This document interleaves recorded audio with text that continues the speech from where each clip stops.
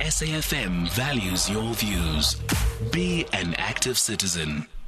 It is now 11 minutes after 5 o'clock. We're in conversation next with Matuba Mahlatjie, who is a Communications and Media Relations Manager at Outright. So Ugandan President Yoweri Museveni has signed the anti-homosexuality bill into law. Lawmakers in the country said they proposed the bill to protect national culture and values. Uganda officially joins countries with some of the harshest laws against homosexuality. Matuba Mahlatjie is the Communications Manager and Media Relations Manager at Outright. And now joins us on the line. Matuba, good afternoon, and thank you so much for making time for us. So there's been a lot of lobbying, even from the international communities, including countries and even the EU Commission.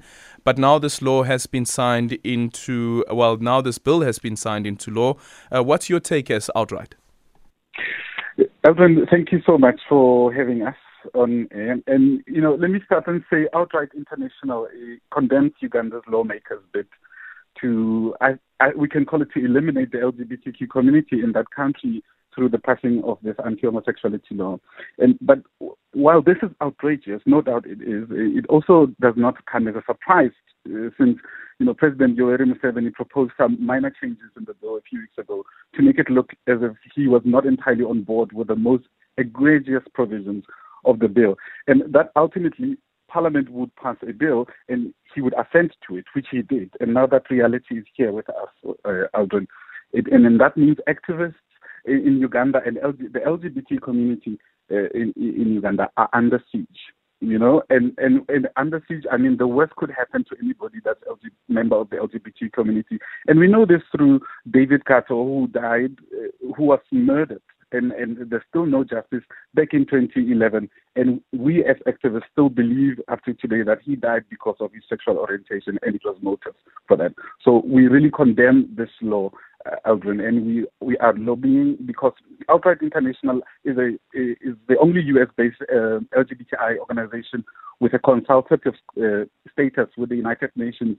And so we use that proximity to the diplomatic corps to try and still lobby people with influence, countries with influence, to tighten where they can tighten, to pressure the Ugandan government to make sure that there is safety and security for LGBTQ people. Because even when the law was doing back and forth between the president's office and Parliament, we still had people who were fleeing the country, people who were threatened, people who were beaten up. And we have some of them here in South Africa who fled their country because they don't feel safe in their own country. And, you and I know they came to a xenophobic country. They'll rather be here than in their own country. So that's how bad things are in Uganda at the moment. And also now looking at, for instance, what the bill says about promotion of homosexuality, and we know that there are various organizations and NGOs who at their core deal with the plight that is faced by queer people, and looking at a judgment that was handed down again in Kenya, which actually gave such organizations the right to exist. But then the president of Kenya, William Ruto, also coming out to say that it doesn't mean that we have to agree with the court. So here also now in Uganda, we actually see a law being passed that really bans such organizations. Yes, this law, Eldrin, has repercussions that will actually affect a lot of people, even people who are not part of the LGBTQ community. This is a draconian law that has attracted international condemnation as possibly the worst anti-LGBTQ law anywhere in the world, imposing the death penalty.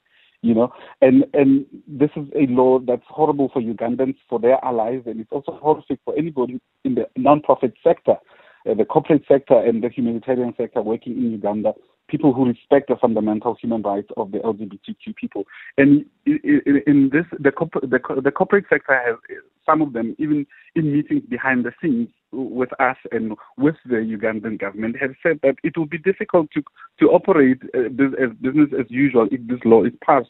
And it has happened, and now it's going to affect people, innocent people. That we know that about PEPFAR, that's going to be affected. And PEPFAR distributes HIV medication for people who can afford it. And people who can afford it include the Uganda's government, because it has a compromised health system which gets help from funding. And that's going to be compromised, and it means people won't be getting access to their medications, especially the LGBTQ people, because now this law also forces family members, allies, and people who know of people who are LGBTQ to report them for being in consensual relationships, which is absurd. And it's also very invasive, right? Because according to the bill, yes, aggravated homosexuality, it lists what aggravated homosexuality is, including, for instance, being a serial offender, as it puts it. But then where a person is charged with the offense under this section, that person shall undergo a medical examination to ascertain his or her HIV status. And if you are HIV positive, it carries a harsher sentence.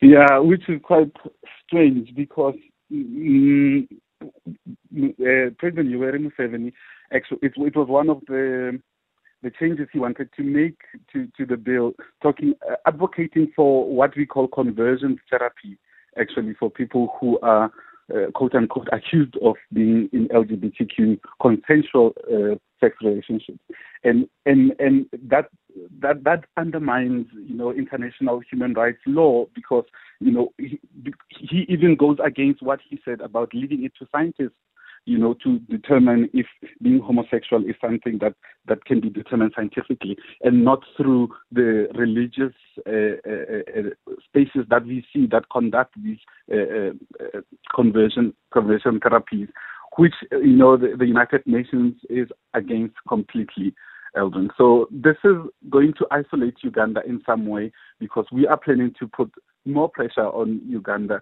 to ensure that the safety, because that's what we advocate for, the safety and the well-being of the LGBTQ people all over the world. Then what about South Africa's responsibility, one, towards people who are queer and who identify as queer, who live outside the borders of the country, but also the second one being that Uganda has already now passed this law, and a refugee who wants to flee Uganda who is queer, would they find refuge in South Africa as a haven? Incidentally, last week we hosted activists from around the globe in New York at Outright International, and we're taking stock of what countries are doing for the LGBT communities in their respective countries. And South Africa was one of the countries that we interacted with, and talking about I must say I was quite disappointed with the presence of the South African representatives at the meeting, because it seems like on paper we look great, as a country that advocates for the LGBT community, and it seems like our government at the moment is forced by the Constitution to do what is right. They don't do it out of will and out as a plan of action for them in governing South Africa. So there are gaps here and there, Aldrin, that need to be filled. And unfortunately, that becomes my job as an activist and as somebody who works for Outright International, to actually remind countries like South Africa that, guys, you have a progressive constitution. You must apply the law as it should be. So there are ongoing conversations with different countries, including Uganda and other African countries, and as you know, Eldrin, and you mentioned, we just spoke about it, that, Uganda is just the tip of the iceberg. There is a flood of anti-gay laws that are in Africa at the moment, and there's a lot of work for all of us to do to protect the LGBTQ community around the world. Do you get a sense at all that South Africa is changing its stance on condemning Uganda? Deputy President Paul Mashatile just last week was asked this question in Parliament, and he said that they're not willing to condemn Uganda, but it's in contrast to, for instance, what the former deputy president had said, is that South Africa should shut up and stay out of the affairs of Uganda. Do you get a sense at all that South Africa is changing its stance a bit? Like I say, and there are behind-the-scenes conversations that happen, and the South African government would not want to publicly look like a country that is dictating to other countries or tampering with other countries' sovereignty and so forth.